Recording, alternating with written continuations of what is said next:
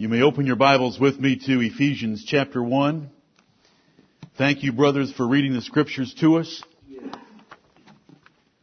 For those listening to an audio tape or watching a videotape, it is profitable to read Acts chapter 19, Acts chapter 20, as preparatory material to coming into the epistle to the Ephesians, since those chapters tell us of Paul's ministry there. I would also suggest that you read 1 Corinthians 2, 6 through 16, because it is in those verses in 1 Corinthians chapter 2 that the Bible tells us that there is hidden wisdom, the mysteries of God that have been revealed by His Spirit to the apostles and prophets first, as the book of Ephesians is going to make clear before we get through this book. Right. And then they in turn preached it to us in spiritual words from the Scriptures. There are mysteries. Mysteries unknown to natural men. Right. Mysteries unknown to the princes of this earth, because if they had known them, they would not have crucified the Lord of glory. Sure. They could not see who He was, though He made it manifestly clear to anyone that would have looked.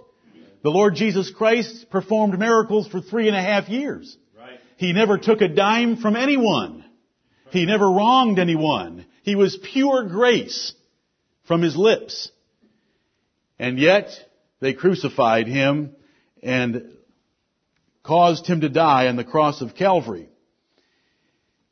They didn't see it, but we do see it. Amen. Because he that is spiritual judgeth all things. Right. A spiritual born-again man where the Holy Spirit of God is working is able to see the Lord Jesus Christ and the mysteries that God has planned in and through Him. Yes. We know who rules the universe at this moment. It is the man Christ Jesus sitting on a throne at the right hand of God Almighty. Right.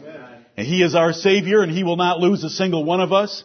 He is gathering together all things in heaven and in earth into one body, one kingdom, restoring the purity of the universe, in which at the very end He will destroy death, the devil, his angels, all wicked men, and there'll be new heavens and a new earth in which reign righteousness. Amen. And the Lord Jesus Christ will reign as King over all, right. Our brother, our Savior, and our friend.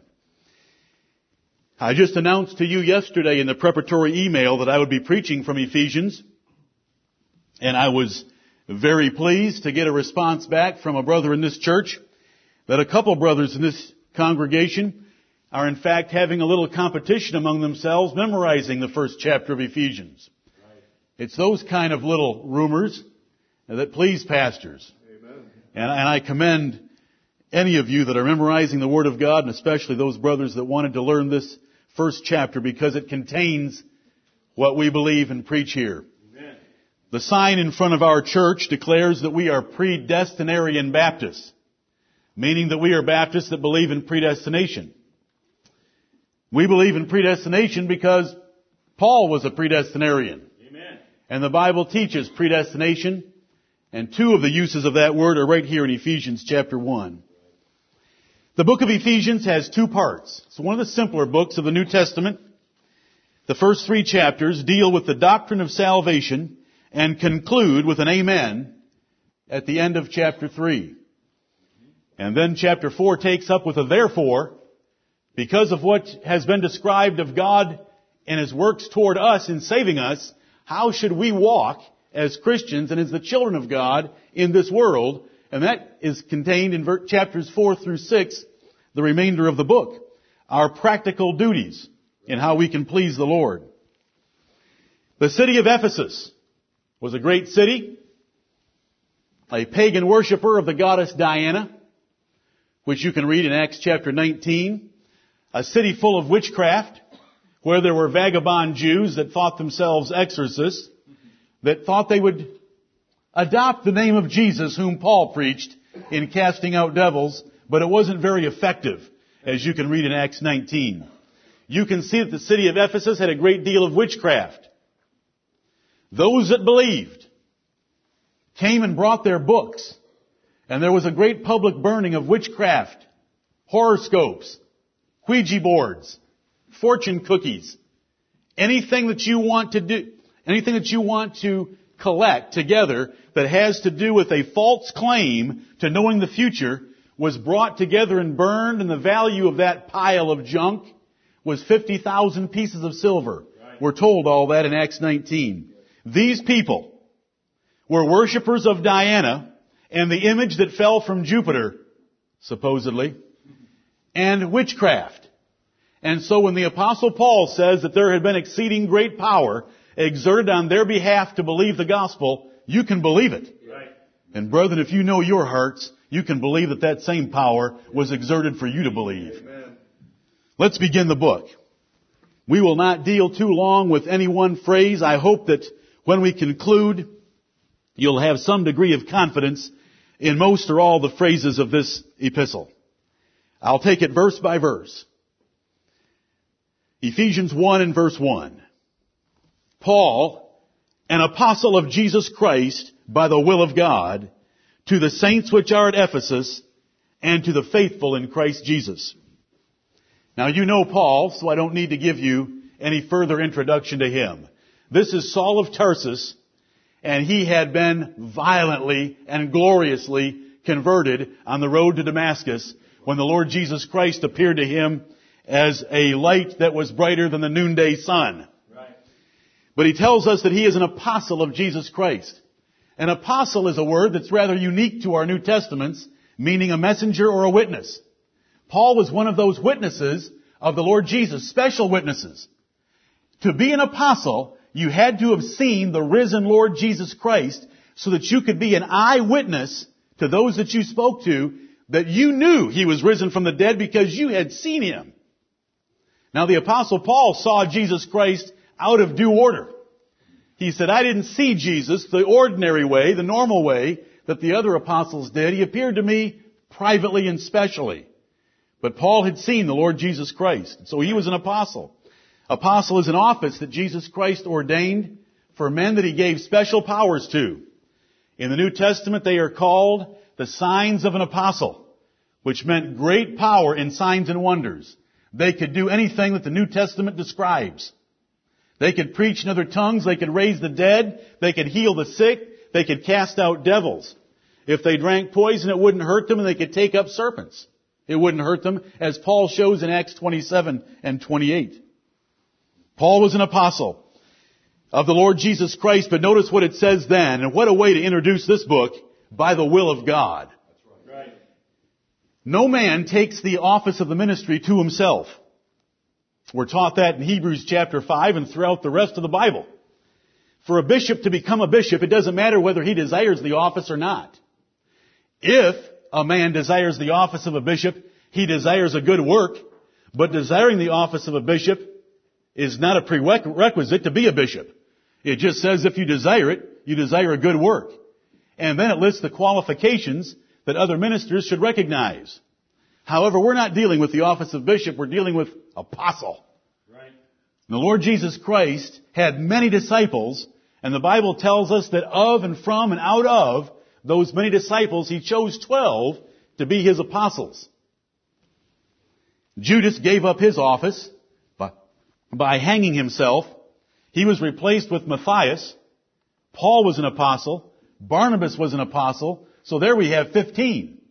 There may have been more. But they were special messengers and witnesses of the Lord Jesus Christ, and it was by the will of God. God specially chose them. Right. God said that Paul was a special vessel for him.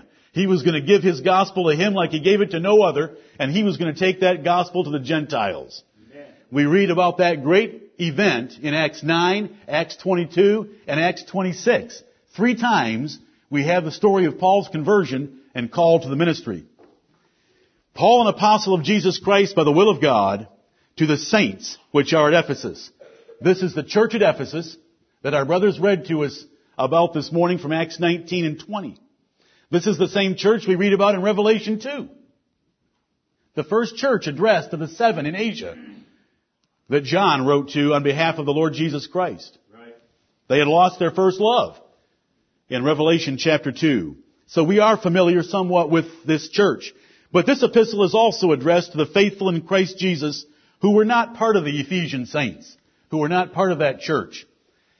When he wrote the Corinthians, he worded it a little more fully, And let me read it to you from 1 Corinthians chapter 1 so that you can understand what he's saying.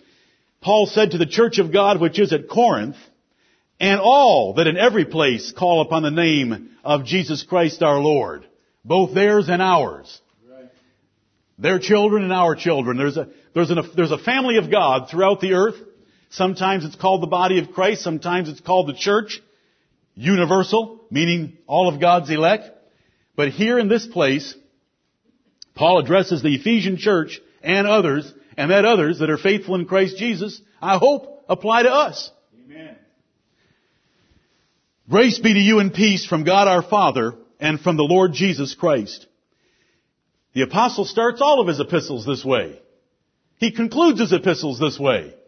Is it important for you to have grace in your life? Amen. Do you need ongoing grace? Amen, you do. You cannot live a day and please the Lord God of heaven without the grace of God helping you do it. By nature you are corrupt and you have an old man, and without the grace to put on the new man, you'll fail. And so Paul prays for grace. He prays for peace. Do you want to have peace with God in your own heart? That peace is something that God can give. He's able to give a peace that passes understanding. Amen. And He wants us to have a peace with others as well. A child of God ought to be marked by grace in his life from God, doing those things that God requires, and peace. He has peace with God and he has peace with the children of God. And so we come to verse 3, which begins one sentence that runs through verse 6, and it's a glorious sentence. Blessed be the God and Father of our Lord Jesus Christ, who hath blessed us with all spiritual blessings in heavenly places in Christ. Is the God of heaven blessed to you? Amen. Paul is blessing the God and Father of our Lord Jesus Christ. Do you bless Him in your hearts? Amen. Is He blessed to you? Yes. Is He the blessed God to you? Amen. Paul starts right out with his first words after his salutation, blessed be the God and Father of our Lord Jesus Christ. Now he mentions blessings 3 times in this verse. Blessed be the God and Father of our Lord Jesus Christ, who hath blessed us with all spiritual blessings in heavenly places. In Christ. I find it also interesting as we look at this epistle and we think of this as a personal letter that the Apostle Paul wrote to this church. In those first 3 verses we have references to Jesus Christ 5 times. Now, if you would have done that in English class, you would have had a red pen on your paper saying redundant, meaning you were repeating something too often. But when the Apostle Paul wrote, the gospel is so centralized around Jesus Christ that it is never redundant to mention His name. All that we have, all that we are, all that we have been saved from, all that we shall ever enjoy, the object of our worship for eternity is the Lord Jesus Christ. Amen. And so He's mentioned over and over again. Notice in verse 1, an apostle of Jesus Christ to the faithful in Christ Jesus. Verse 2, grace and peace from our Lord Jesus Christ. Verse 3, the God and Father of our Lord Jesus Christ, and all spiritual blessings are in Christ. When we depart from the Lord Jesus Christ being the central theme and the object of our affection and our attention and our worship and our devotion, we have left the gospel that the Apostle Paul taught. Jesus Christ must be the central figure. He is the chief cornerstone of our church. He's the head of our church. He is our apostle. He is our high priest. He is our Savior, our Redeemer, our Judge. He is all in all. He's the Alpha and the Omega. We can never forsake Him. I want you to notice that. But I want you to notice that all blessings begin with God. We start the Bible by reading, in the beginning, God. And we begin Ephesians by reading, blessed be the God. Amen. It is God that chooses to bless. He said of Himself, I will have mercy on whom I will have mercy. That is a powerful, sovereign being. He could say, so then it is not of him that willeth, but of God that showeth mercy. Amen. It is not the will of man, but it is the will of God. And God has willed things for your life.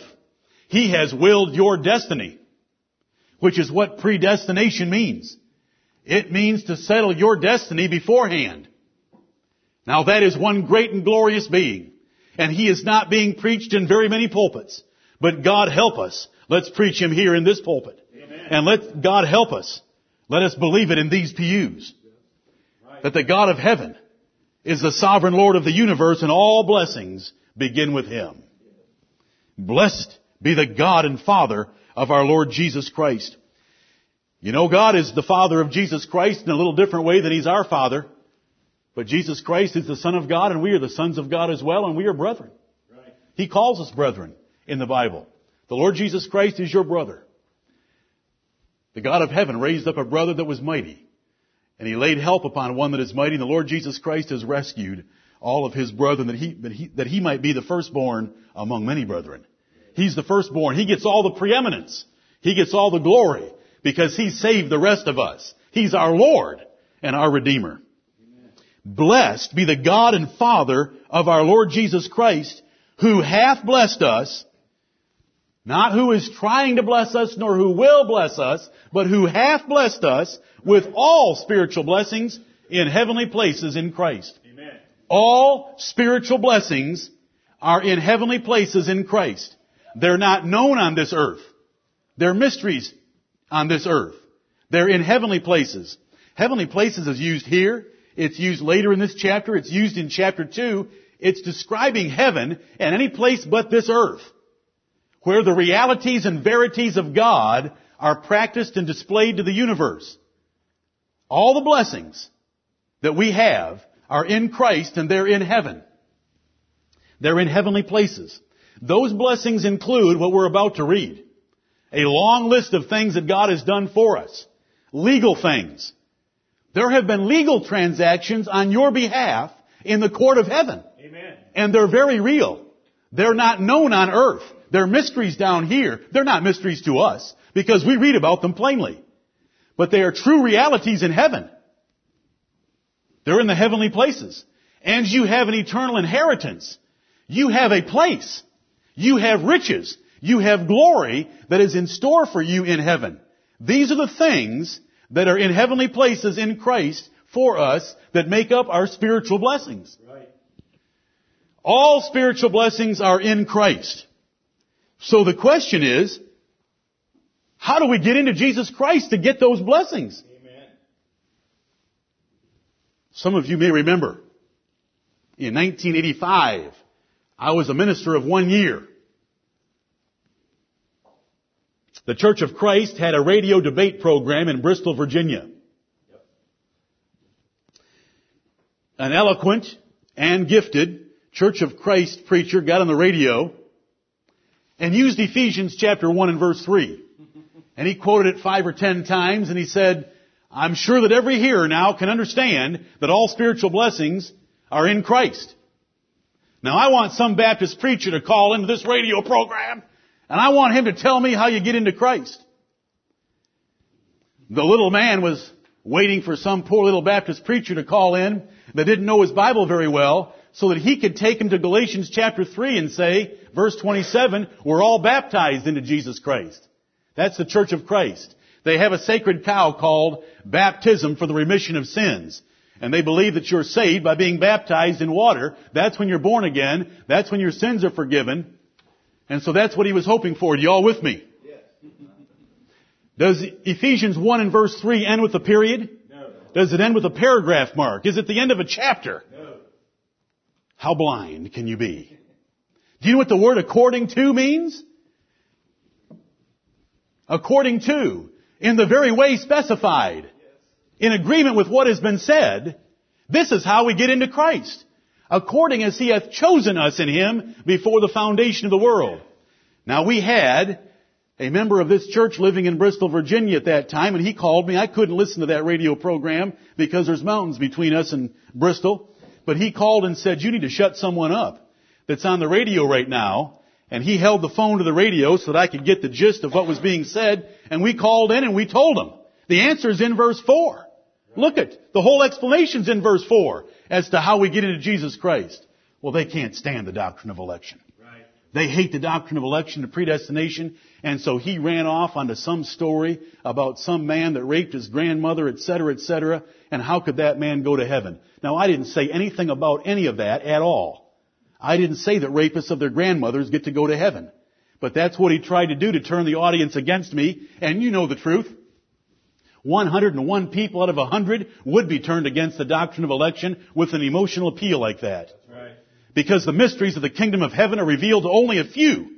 Right. And these mysteries are right here in this chapter, and in chapter 2, and in chapter 3. And Paul's about to tell us in a few verses, God hath abounded toward us in all wisdom and prudence. God has shown us wisdom and understanding of things, and He's made them known to us by His gospel. I'll tell you how you get into Jesus Christ, where all blessings are. I'm going to trace everything back to that one three-letter word, God. Amen. God chose us in Christ before the world began. Right. We get into verse 3 through verse 4. Amen. Because it tells us in verse 4 how we got into verse 3. God chose us in Christ Jesus before the world began. Before He laid the foundations of the earth. Before the North American continent stood out of the waters. He had chosen you, brethren. Amen. He had written your names in the book of life. Amen. He had commissioned His Son, the Lord Jesus Christ, by covenant to come and die for you. Amen.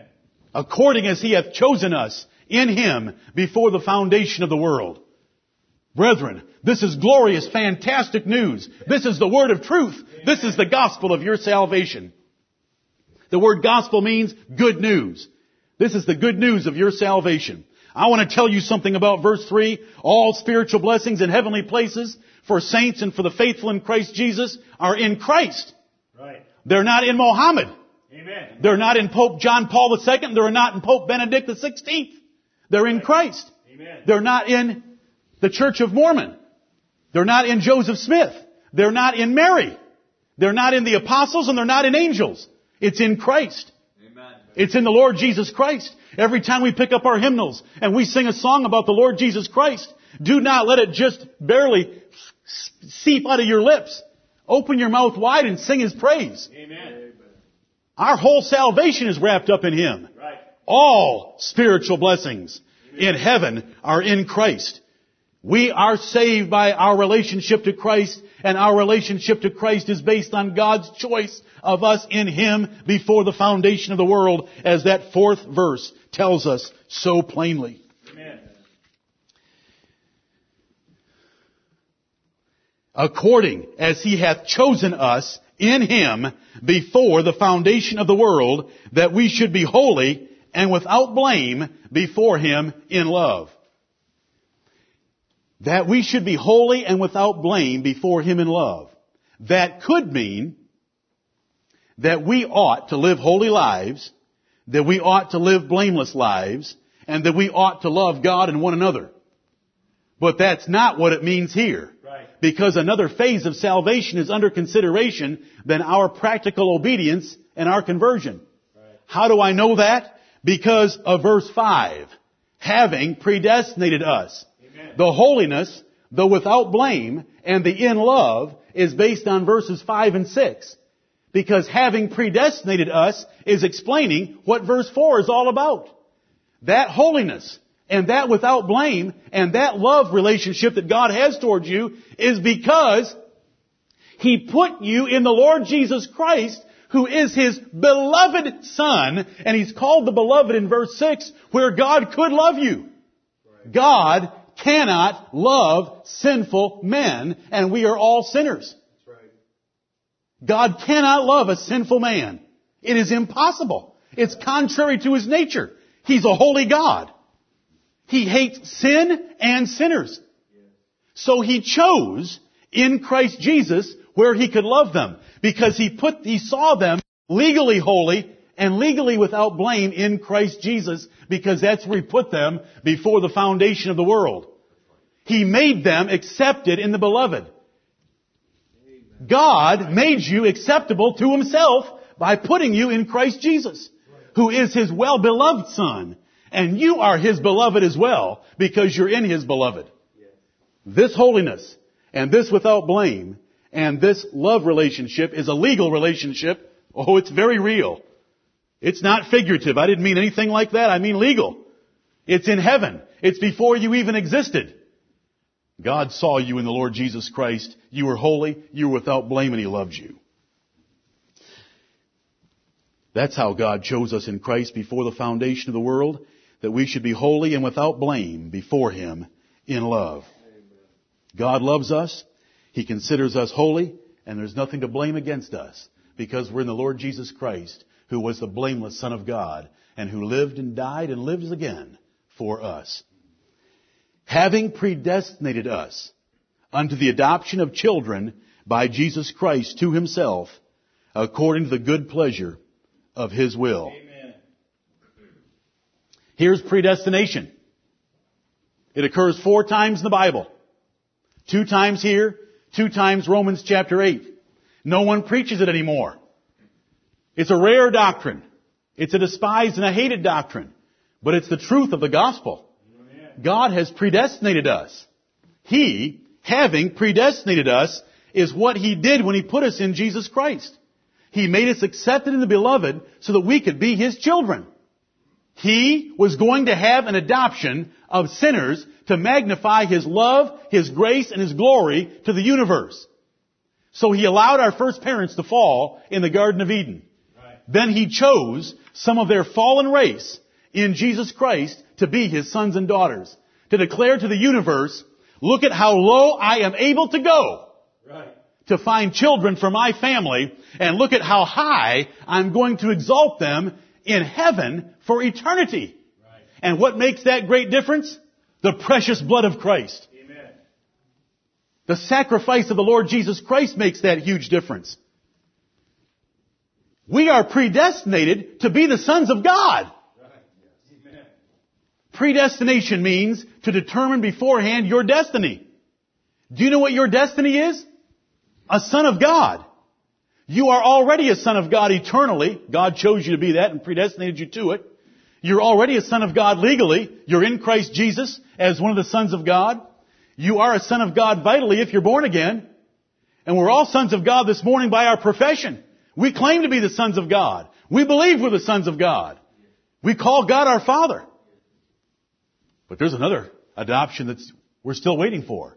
Romans chapter 8 says there's an adoption that we still wait for. Right. Do you know what that is? The redemption of our bodies. Amen. You are going to live forever as a son of God in heaven because God is going to redeem our bodies. I need my body to be bought back. Any of you that are above 30 years of age know exactly what I'm talking about. Our bodies need to be bought back from the claims of sin against them because sin is destroying them every day. And those of you that are younger than 30, your bodies are decaying as well. You're just too dumb to know it. And I say that in all love and kindness. Right. Because your bodies are going downhill too. Because sin is taking our bodies apart. And we're going to be laid in a casket and put in the ground and buried there. But God be praised. Amen. He has predestinated us. Our destiny is a son of God living forever in heaven with the Lord Jesus Christ and God our Father. And so Paul starts off with this Ephesian church by laying these things out to them. It started with God in verse 3. Then it was His choice of us in Christ in verse 4. Then it's His predestination of us to be children in verse 5 to Himself. This is for God's glory, brethren. God put us in Jesus Christ and predestinated our destiny as His sons to Himself. Why did God save? To Himself. God saved men for His own honor and glory. That's why God does everything. Amen. God does everything for His own glory. Right. He will not share His glory with another. That's right. He does it for His glory. He didn't do it because He felt sorry for you. He didn't do it because He thought you were worthy of it. He did it because He thought He was worthy of it. Amen. And He wanted to show how great He was by picking the lowest. And that's why He got you. Right. And that's why He got me. Because He picked the lowest. That the Apostle Paul would say, I'm the chief of sinners. And I'm an example of how God saves. Brethren, you have a destiny, and it's to be a son of God. It's going to be declared to the universe. And do you know why God has done all of this? Do you know why God has blessed you with all spiritual blessings in heavenly places? Why He's chosen you in Christ before the world began? And why He's predestinated you to be His son? Look at the last part of verse 5. According to the good pleasure of His will. It was based on the good pleasure of God's will. God did what made Him happy.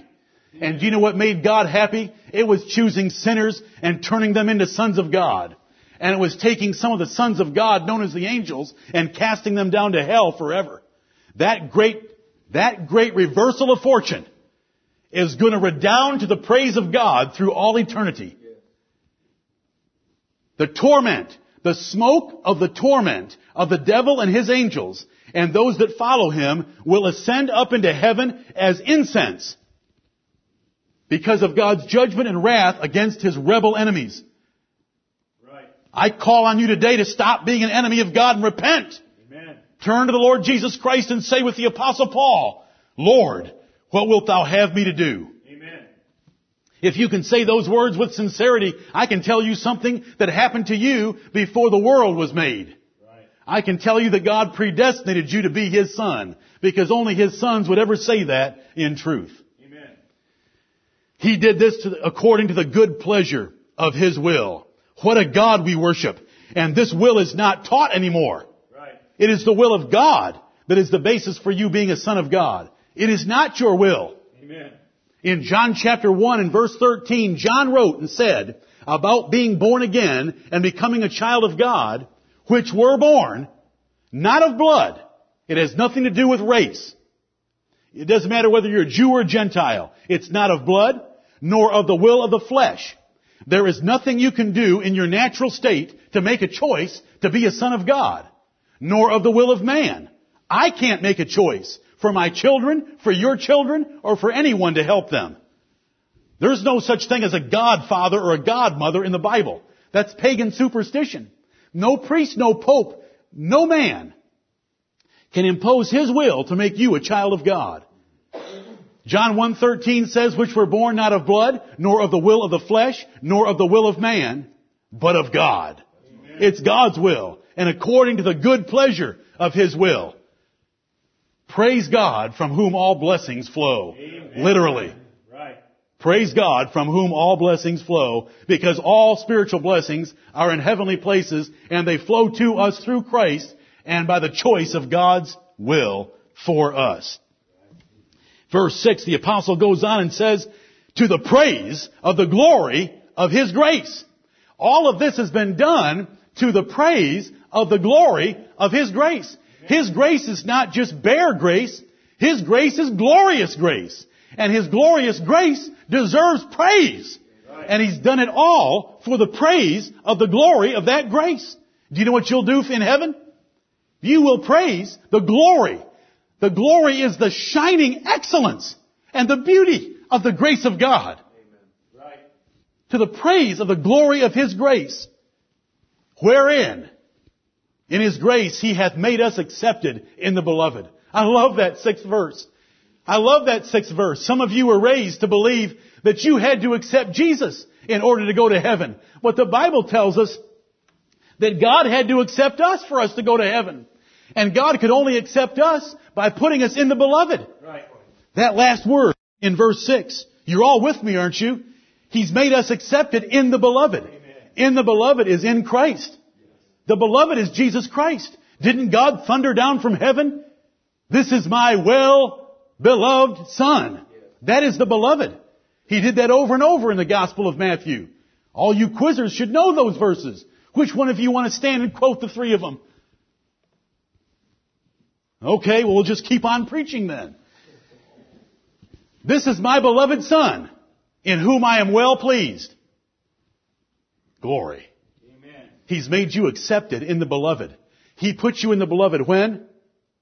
Before the foundation of the world. He put you in Jesus Christ, His beloved, which made you acceptable to Him so that He could love you and so that He could look at you and see that you are holy and without blame. It doesn't matter what sins you have committed, are committing, or will commit.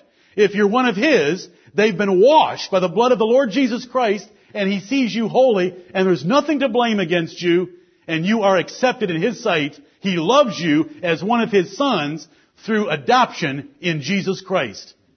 He has adopted. He has reached into the bottom dregs of this earth and pulled out men and women for His glory, the praise of the glory of His grace, and saved you. This is Ephesians. It's wonderful. Amen. How can you not read any one of those little phrases or clauses and just revel in it?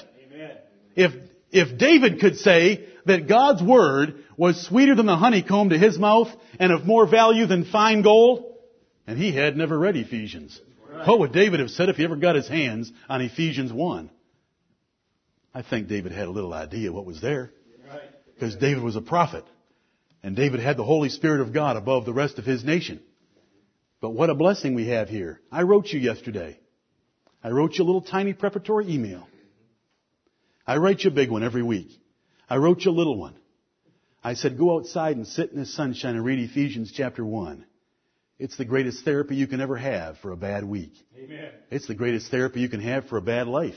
Right. I had more pleasure yesterday trying to tell the God of heaven how much I loved Him for what He has done, is doing, and will do for me and you. Right. Do all of you understand that? Yes. I'm going to get to a passage shortly that's going to tell me most of you don't understand it. And that's why we have to pray for the understanding. Because God has to send His Spirit of wisdom and revelation in the knowledge of Him, or we will not fully grasp the extent and the value and the greatness of what I'm describing to you right now. We get so wrapped up in this world. We should get wrapped up in the riches of His glory. Amen. If you got wrapped up in the riches of His glory, you wouldn't even be able to think about your dollars and cents. Right. If you got wrapped up in the hope of His calling, you wouldn't worry about what hopes you had for this life. Right. You wouldn't care if everything was stripped away, because you still have the hope of His calling. Amen. And the riches of His glory, of His inheritance in the saints. But that's later in the chapter.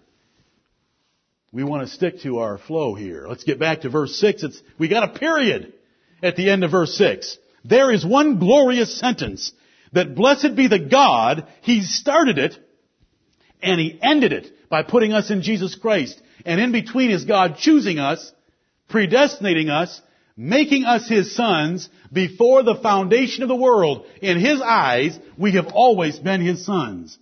Because He laid help upon one that is mighty, that could take and fulfill the covenant of God and win all of us, delivering us from the power of the devil and from our sin and from condemnation and from God's law and justice, and save us with an everlasting salvation.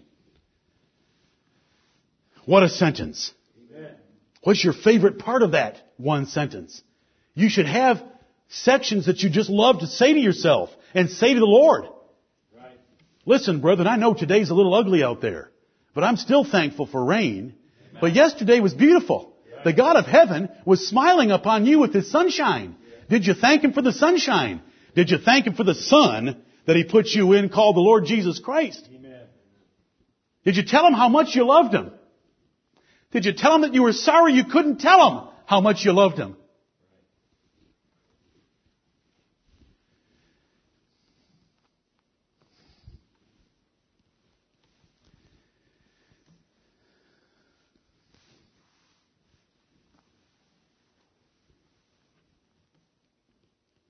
I'm so thankful He's a merciful Heavenly Father. Amen. You know, when it's time to give Him a gift, He doesn't ask for my firstborn. He doesn't ask for a limb of my body. He asks for the sacrifice of my lips. Amen. Giving thanks and praise to His name. That's easy, isn't it? Children, isn't it always exciting when your father says, I don't need anything for my birthday as long as you say happy birthday to me? That's cheap, isn't it? Dad's easy. The God of heaven wants our praise. Amen. He wants your heart. He wants your love. He's done so much for us, and here it is described. You know why I call this a mystery of the kingdom of heaven? Because my children keep going off to college and coming home and telling me what they're learning, and none of them come home and tell me that they're learning about this. They go and study history. They go and study history about stupid little boats that came from Portugal to New England. You know, none of which means a single thing to us at all and has no value whatsoever. It doesn't matter whether 3 boats came, 5 boats came, or a submarine came. It would not make a bit of difference. This is what makes a difference. Amen. God, before He formed the foundation of the earth, chose some men out of this human race to be His sons. Right. And He sent the Lord Jesus Christ to buy them back from the demands of His law. And that Lord Jesus Christ He's put on the throne of heaven, and He's the head over all things for this church. Amen. Now that is something we ought to be taught. Right. They don't know anything about it. But here it is. It's just laid out so plainly. It's so simple. We can understand this because it was revealed to Paul by the Holy Spirit, and Paul, by the words of the Holy Spirit, communicated it to us. Verse 7. In whom? Now who do you think that might be? Jesus Christ the beloved. In whom we have redemption through His blood, the forgiveness of sins according to the riches of His grace. In whom we have redemption. Redemption is an economic term. To redeem something is to buy it back from someone else that has a claim against it. Did you know that you had a claim against you? Do you know what the claim was? The soul that sinneth, it shall die. God's law said that we all had to die. Because God's law had a claim against us because we had broken the law. If you break a traffic law, you're going to have a claim against you. We broke God's law and God had a claim against us. And His penalty was not $75 due a month from now. His penalty was death. We had the claim of Adam in the Garden of Eden against us. But we were bought back by the Lord Jesus Christ. Amen. We were bought back, in whom we have redemption. That's what the word redemption means. When you run through the New Testament, there are different kinds of words used to describe salvation. Right. Sometimes they're economic words. Redeem. Purchase. Those are economic words of buying and selling things. God bought us back from the claims of His law. Sometimes they're family terms like adoption. God uses all sorts of words to help us understand the great transaction called salvation. Sometimes they're legal terms like justification or reconciliation. Here it's redemption. In whom? In Jesus Christ we have redemption through His blood. Jesus Christ shed His blood by dying in our place, paying the penalty, the fine that we owed to God. He bought us back. We had to go to hell because of our own sins. But Jesus Christ bought us back so that we could go to heaven, so that we could be His sons. In whom we have redemption through His blood, the forgiveness of sins. Our sins are forgiven because of Jesus Christ shedding His blood for them. God could then look at those that He chose in Christ and predestinated to be His sons and say, they don't have any sins. They're without blame. They're holy. Because Jesus Christ shed His blood on the cross of Calvary, dying in their place. Right. And that is redemption. And that's the forgiveness of sins so that we can be the sons of God. Without that purchase price, no adoption could take place. God the Father could have desired us as His children. It could not have worked unless that legal price had been paid of Jesus paying for our sins so that God could forgive us and accept us into His presence as holy and without blame children. Right. I don't care what you've done in the past, and neither does God, because Jesus Christ paid for it. Amen. Brethren, this is the truth of the gospel.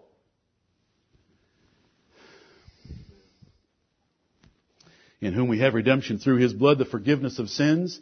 On what basis could God do such a thing as to forgive sinners by killing His own Son and shedding His blood? According to the riches of His grace. Amen. You mean we ought to sing about grace? You know, I'm disappointed in most of you. I asked for songs about grace. You don't like the subject of grace? That scares me. I wrote you yesterday and asked for songs about grace. Some of you wrote me back. Oh, I'm not mad at you. Just disappointed. I represent the King of Kings. I don't understand it. Don't you have any favorite songs of grace? You say, well, I do have some. Just didn't want to take the time to write you. Well, I know I'm not important, but the Lord is. And enough about that. Let's remember that when we pick up our hymnals and open a song and it says grace in it, let's sing it with everything we've got. Right. Because it's the riches of His grace. His grace is not poor. His grace is not average. His grace is not middle class. His grace is rich. In order that God would ever do that. I do not know why God would do that. It's pure grace. It's unexplainable why God would save us by His grace. Verse 7 ends with the words, the riches of His grace. So when we open up verse 8, we have the word wherein. You know what it's referring to. wherein he hath abounded toward us in all wisdom and prudence. Paul's progressing in his development of this chapter. In the riches of his grace, not only did God choose us before the foundation of the world, verse 4, give us all spiritual blessings in heavenly places in Christ, verse 3, predestinate us to be children, in verse 5, make us accepted in the beloved, in verse 6, forgive us our sins and redeem us, in verse 7. Not only did he do all that, then he told us about it. Then he told us about it. Wherein, in the riches of his grace, he hath abounded toward us in all wisdom and prudence. God has revealed his wisdom and his prudent way of doing things to us through the gospel. This lines up with 1 Corinthians 2, 6 through 16, and it's why I read that passage to you. Wherein, in God's grace, he has also abounded to tell us about it. God could have left us ignorant of it. We would have ended up in heaven, and thanks be to God for that, but we wouldn't have known about it now. We would be facing death without hope. But we have a hope of his calling. We know about some riches that are waiting for us. We love the Lord Jesus Christ because he's told us about what he's done through his Son, Jesus Christ, wherein he hath abounded. He hasn't given us just a little bit of knowledge. He's given us a whole lot. He's abounded toward us in all wisdom and prudence. The devising of the plan of salvation that we just described in brief, in one sentence. The wisdom and prudence involved in that plan of salvation is incredible. The Bible tells us that when a born-again child of God hears the gospel, they see in the gospel the power and the wisdom of God. That he could devise to send his own Son to die in our place.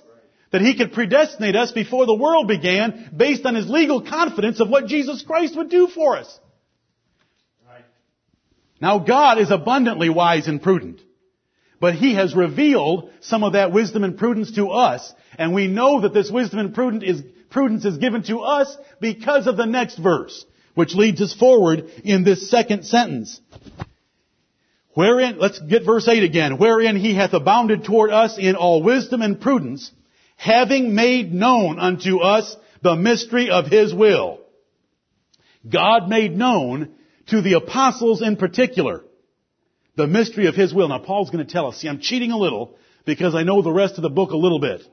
But in chapter 3, Ephesians chapter 3, Paul's going to say, God has kept these things secret since the foundation of the world, but he's now revealing them to his apostles and prophets by the Spirit. So with that in mind, I can read chapter 1 a little bit better than if we didn't have chapter 3. But coming back to chapter 1 and verse 9, having made known unto us the mystery of his will. God is revealing these things to us. He did it first to the apostles. You know, when those apostles walked with Jesus Christ on this earth, they hardly had any understanding about anything. Right. He was having to say, oh, slow of heart to believe all that the prophets have said. He'd have to say fools to them. He called them fools because they didn't believe what he had said to them. They were still trying to defend him at the end, not wanting him to go to the crucifixion. They did not understand what Jesus Christ was doing here on earth. But what happened after Pentecost? Peter stood up on the day of Pentecost and unloaded on those Jews with understanding of several passages of Scripture. He gets into Joel chapter 2. He gets into Psalm 16. He gets into Psalm 110 and explains it all in a short sermon. God gave them understanding, and then they gave it to us. This is a benefit of the new covenant. Right. Brethren, the Old Testament before Pentecost, before John the Baptist, the Bible calls it weak, beggarly, poor, a shadow, figures. But the New Testament is the reality. It's plain. It's clear. In 2 Corinthians chapter 3, Paul says there's no glory in that Old Testament compared to the glory of the New Testament. The Old Testament is so vague, even Moses had to drop a curtain over his face when he came down from Mount Sinai. But Paul said we use great plainness of speech because the New Testament is very plain. This is not complicated. God chose us before he made the world. He had a plan as to why He made the world, and that was to let a human drama play out in which He would save some for the glory of His grace. That's very plain. That's not a mystery to us. It's a mystery to everyone else. It's hidden wisdom that they cannot see, they never will see. We see it. And it's changed our lives by bringing us to this place to want to revel in it, sing about it, and serve the God that did these things for us. Amen. Having made known unto us the mystery of His will. On what basis was this further step in His kind dealings with us? According to His good pleasure, which He hath purposed in Himself. God didn't do it because anyone told Him to do it. God didn't do it because we told Him we needed it. God did it according to His good pleasure, which He hath purposed in Himself. Do you know we've read about the good pleasure of God twice now? We read about it in verse 5 that our predestination to be His sons is His good pleasure. And then telling us about these things is His good pleasure. In verse 9. Now He's about to open up some more things to us. And so we come to verse 10. This is according to the good pleasure of His will and to the purpose that He's purposed in Himself. And this is some more of the wisdom and prudence in which He has abounded to us, having made known unto us the mystery of His will. Mystery does not mean it's a mystery anymore. Mystery means it was a mystery. Right. That's why, just read chapter 3. It explains it in great detail. Because Paul wants to point out, I have a special dispensation from God, and that's to give you things plainly that no one else has ever seen before. So back here to chapter 1 and verse 10. Here is some more wisdom and prudence. Here's some further revelation about what's coming. That in the dispensation of the fullness of times, He might gather together in one all things in Christ, both which are in heaven and which are on earth, even in Him. God the Father is revealing in this verse that in the fullness of times, when God's plan for this world and the universe comes to its end, He will have gathered at that time all things in Jesus Christ, that He might be all in all. Jesus Christ will have gathered together all the elect out of every tribe, tongue, family, and nation on earth. Some are in heaven now, some are on earth, and if the Lord doesn't come for a while, some haven't even been born yet. But Jesus Christ is going to gather them all together into one body. Brethren, from the beginning, there has been violence in the universe because of the devil and his angels and our parents following them. There is conflict in the universe. It's a divided universe. There's angels that are reserved in chains under darkness to the day of great judgment. There are other angels that are the holy and elect angels that are God's angels in heaven. Jesus Christ is going to reunite all things. The curse of this earth is going to be lifted. There's going to be a new heavens and a new earth. The devil and his angels and wicked men will be consigned to the lake of fire. Righteousness will reign. All the elect will be there. Every single one of them. Jesus Christ is going to gather everything together and put back the universe the way that God had it in the beginning, and He will get all the honor and the glory for it as the sovereign over it. Amen. This is what's coming. Right. In the dispensation of the fullness of times. Dispensation means an administrative control or management over the fullness of times. God controls the administration of what's happening in different times of the earth's history. And He has determined in the dispensation of the fullness of times to gather together all things in Jesus Christ. All the angels will be reporting to Him in heaven. He will have put down all rule, all reign, all authority. He will have destroyed death. The last enemy to be put under His feet is death. All things will serve the Lord Jesus Christ. Especially all the elect. Some are in heaven, the spirits of just men made perfect. We're here on earth. We are separated in a way by a little bit of distance. It's a little bit in the sight of God. A little bit of distance. He's going to put us all together into one body. There'll be one kingdom. There'll be one Lord. There'll be one faith. There'll be one body. There'll be one church. There'll be one congregation. And it will be in heaven because Jesus Christ is going to put it all together. These poor Gentile Ephesians, and I mean in just a few verses you'll know that Paul understood that about them, and they understood it. These poor Gentiles were hearing the gospel preached by a Jew. Right. But there was no reason to fear. And there's no reason for us to fear living 2,000 years later and being Gentiles ourselves, because Jesus Christ is going to bring all things together. You know, Jacob long ago laid on his deathbed, and when he got to son number 4, he said, Judah, the scepter is not going to depart from your family until Shiloh come. Right. And unto him, help me, I forgot it, shall the gathering of the people be. Right. Jesus Christ would gather all the people together under his righteous reign as our brother, our high priest, our apostle, the bishop of our souls, the great shepherd of the sheep, and everything else you want to say about the Lord Jesus Christ. This is what's coming. The world doesn't know. What does the world tell you is coming? We're going to get cars that get 40 miles a gallon instead of 25. Wow. We're going to have manned space flight to Mars. We're going to have freeze-dried food that you don't have to eat as much, or, what are we going to have? They try to talk about the future. I'll tell you the future right now. It's in that 11th verse. Amen.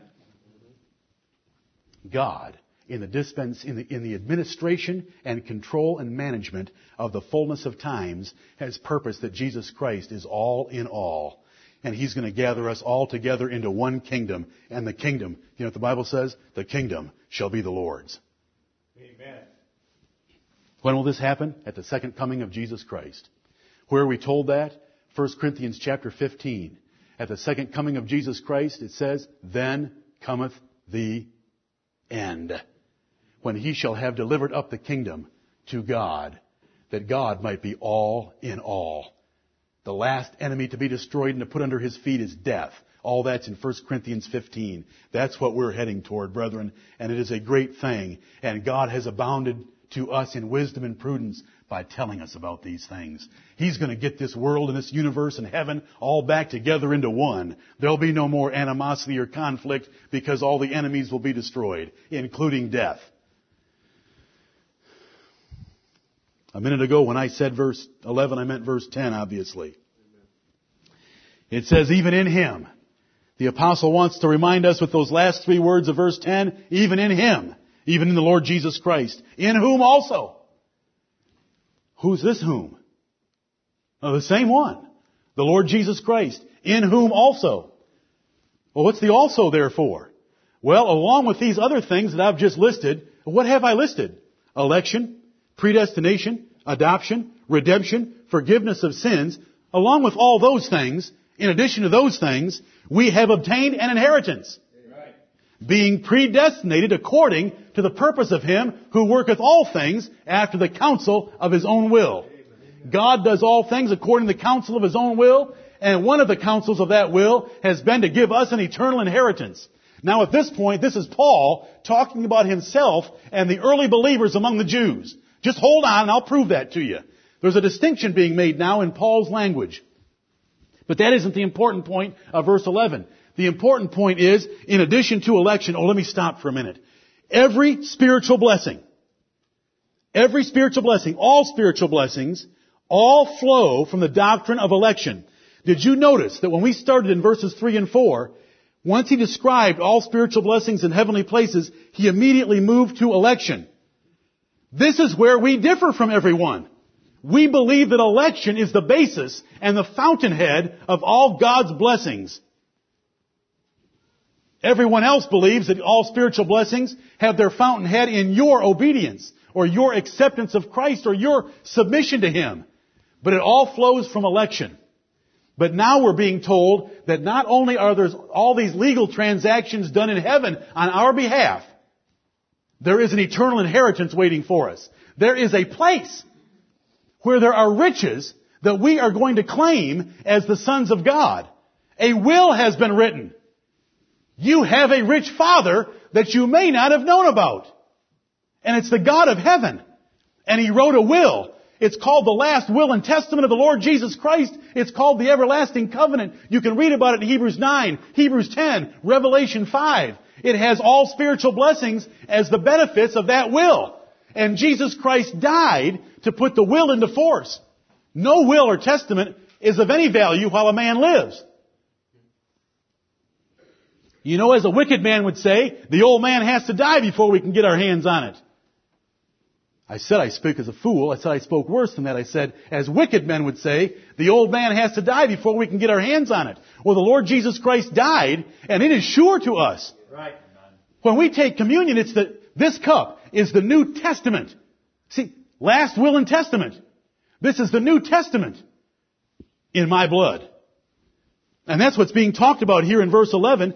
God has predestinated us, determined our destiny beforehand, that we have an eternal inheritance in heaven. Heaven is yours. It's a place. Heaven has riches. They're yours. God is there. He's yours. Jesus Christ is there. He's a joint heir with you, according to Romans chapter 8. You inherit God and all the things of heaven along with Him because you are a joint heir with Jesus Christ. That is unbelievable. Amen. Believe it. It's beyond belief. How in the world can we get wrapped up in the things of this life with what we've just covered so far? This is true. Ignore it to your own peril. Mock it. Doze. Wish I would end. I represent the God of heaven, the Lord Jesus Christ, and this is the word of truth and the gospel of your salvation. Love it. And all of this was according, I'll tell you what, there's no chapter in the Bible that has the word according more times than Ephesians chapter 1. I don't know how closely some of you read Ephesians chapter 1 in preparation for today, but you'd actually be amused to find out how many accordings there are, because Paul is continually making a point and drawing another conclusion from it, and then drawing another conclusion from it, and he does that all the way through the chapter, according to. And what is this eternal inheritance? On what basis is it?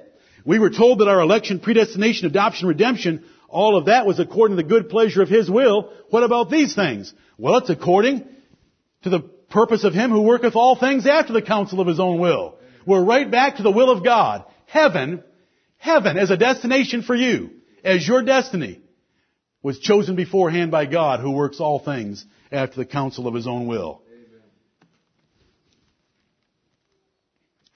What else did His will have in it?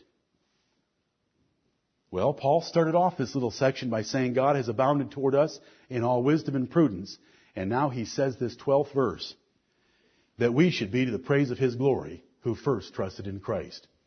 Paul's talking about himself and the first Jews that were converted under the preaching of the gospel. The gospel went first to the Jews, then to the Gentiles. How do I know that verse 12 is talking about Paul and the first Jews that were converted? By reading verse 13. In whom ye also trusted. That's why the word also is there. Also is an adverb, meaning there's two things being compared. We have two different categories. And Paul's working himself up to point out to those Gentile Ephesians that they had just as much of an interest in it as well. And of course, if you've read the book, you know that chapters 2 and 3 are going to deal with that subject extensively. Amen. Verse 12, that we should be to the praise of His glory who first trusted in Christ. God abounded toward us in all wisdom and prudence. He chose us before the world began. Jesus Christ died for us. He adopted us. He redeemed us. He forgave us our sins. And now He's shown us the abundant wisdom and revelation of the knowledge of Him, so that we believed on Him when we heard the gospel to the praise of His glory, who first trusted in Christ. When a man trusts in Christ, it is to the praise of His glory. Right. If a man ever trusts in the Lord Jesus Christ, it is to the praise of His glory, and it is according to the purpose of Him who worketh all things after the counsel of His own will, or you would never trust in Him. Believing on the Lord Jesus Christ is to His glory because He does it. No man can come unto me except the Father which hath sent me draw him. Amen. Except a man be born again, he cannot see the kingdom of God. Whose heart the Lord opened, that she attended unto those things which were spoken of Paul. Lydia, Acts 16:14. That's the grace of God abounding toward us in all wisdom and prudence. And it abounded especially to Paul and the other apostles and the Jews, that we should be to the praise of His glory, who first trusted in Christ. That first band of saints, from them sounded out the word of the Lord, from Jerusalem to Judea to Samaria to the uttermost parts of the earth, to the praise of His glory. Everyone knew how Paul was converted, didn't they? To the praise of His glory. God struck him down on the road to Damascus, to the praise of His glory. What kind of power was there in the city of Ephesus? Mighty signs and wonders were done by the Apostle Paul. Even handkerchiefs were working. And they weren't like Benny Hinn's. He didn't say send $50 and it's tax deductible. When hankies were taken from the Apostle Paul, they worked every single time. Powerfully. That we should be to the praise of His glory who first trusted in Christ. The Lord Jesus, the God of heaven, and the Lord Jesus Christ wants a body of believers on earth that trust in Him. That's why He sends them the gospel to hear the good news of their salvation. He has already chosen them in Christ before the world began. Jesus already died for them.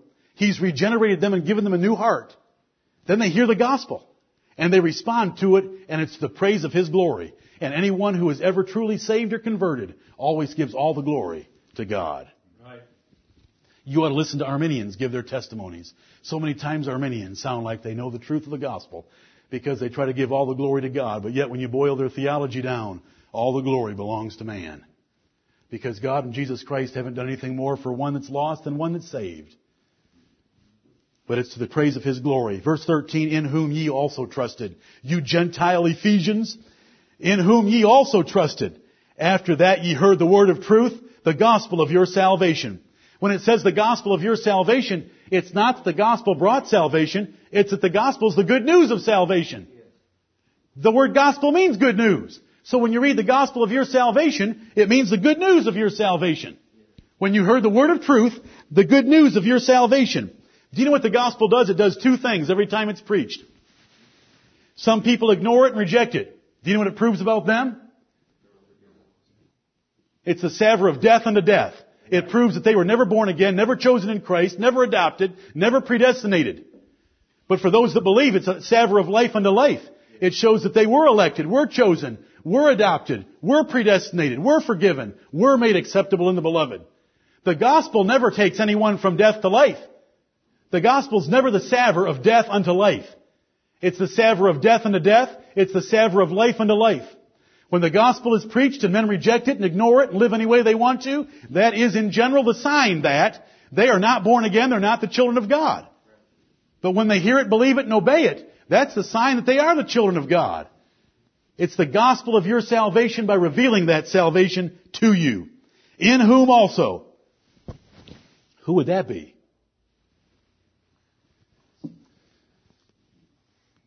In whom also, after that ye believed. It's in the Lord Jesus Christ. Look at the last part of verse 12. Trusted in Christ. Verse 13. In whom ye also trusted. And then the middle part of verse 13. In whom also. In whom also. You trusted in Him, and in whom also after that ye believed. In Jesus Christ they were given another blessing. The Holy Spirit of God, which I preached to you last Sunday, the second service. In whom also that ye believed, ye were sealed with that Holy Spirit of promise. What's the promise? Stay in Jerusalem until I endue you with power from on high. The promise of the Holy Ghost. The promise that God the Father would give to Jesus Christ and He would give to His church of the Comforter to remain with them forever. That's the promise. And it's called the Holy Spirit of promise, and you were sealed with it. How many of you seen a notary? When you sign a notary and they take that seal out and put the paper in the seal and then squeeze it shut, and then you can feel all those little fine prints in it to make sure that no one can duplicate or counterfeit that seal. That's a seal to say that it's authentic. It's real. You know, we have seals on the dollar, on the currency of the United States of America. Kings used to have a seal. They could put some wax on an envelope or wax on a piece of paper and plant their seal in that wax, and there would be proof that the king had put his stamp there. Pilate sealed the tomb where Jesus Christ laid. You have a seal. The seal is the Holy Spirit. The stamp of God's approval on you as one of His sons is the Holy Spirit of God. Inside you, the Holy Spirit says God is your Father. When you're walking with Him, He does. He sure was telling me that yesterday. Was He telling you that yesterday? Amen. Were you crying, Abba, Father, yesterday because the Holy Spirit was being a seal to you inside that you were a son of God? And then it's a seal on the outside. There's no way a man can bear the fruit of love, joy, peace, long-suffering, gentleness, goodness, faith, meekness, temperance. No man can live that way without the seal of God and the Holy Spirit being upon him. You can't do it. When a man, every man fails. But then that man, when he fails, he confesses his wrong and goes forward. Every man fails. That's the child of God. But the sign is he generally lives in love, joy, peace, long-suffering, gentleness. The fruit of the Spirit is the sign, the seal, that this is one of God's children. Right. In whom ye all trusted, then you were sealed with that Holy Spirit, which is the earnest of our inheritance. It is the down payment on what God's going to give us in the future. It's the down payment right now to have the Holy Spirit with us that communicates to us that God loves us, that He's our God, that what I just preached to you is the truth. You know, there's only one way you can know that what I preached to you is the truth, and that's God the Holy Spirit to reveal it to you. There's no amount of logic and there's no amount of volume that I can give it to get the job done unless the Holy Spirit reveals it to you. But if the Holy Spirit reveals it to you, then you have within you an earnest of what's coming. You have a down payment. Remember, I told you what earnest money is. Earnest money is when you give a seller something, a little bit of a down payment to tell him that you are in earnest and you will buy the whole thing. We have the Holy Spirit as earnest deposit because God is going to buy the whole thing. The redemption of the purchased possession. See, here's another redemption. This is why there are 5 phases in the Bible. Doesn't it say that in verse 14? Until the redemption of the purchased possession? Those are economic terms. We already had a redemption in verse 7. What's this redemption? I thought we had redemption. This redemption is still coming. Does anybody know Romans chapter 8? That we're waiting for the adoption. To wit, the redemption of our bodies. I love it when the Holy Spirit says to wit. It means, Jonathan, if you want some wits about the Bible, look what I'm about to explain to you. That's what the word to wit means. It means we're waiting for the adoption, to wit, the redemption of our bodies. The purchased possession. Jesus Christ has purchased us. He's going to buy all of us back, body, soul, and spirit, and we will be in heaven. What's the down payment on the certainty that that's going to happen? That you can go out in a day like yesterday and lift up your eyes to heaven and bless and extol and praise the God of heaven. Right. And thank Him for His Son, Jesus Christ, and tell Him from your heart that you love Him. If you didn't do that yesterday, I feel sorry for you. If you didn't do it the day before, I feel sorry for you. Because then you can't lay hold of the eternal inheritance that's coming. The only way we can lay hold of it is when that earnest is shining through us and in us. In whom also after that ye believed, ye were sealed with that Holy Spirit of promise, which is the earnest of our inheritance until the redemption of the purchased possession. And what does he say again at the end of verse 14? Unto the praise of His glory. Amen. Every single bit of all that we just covered in 14 verses is to the praise of His glory. Amen. May God and the Lord Jesus Christ be glorified. Amen.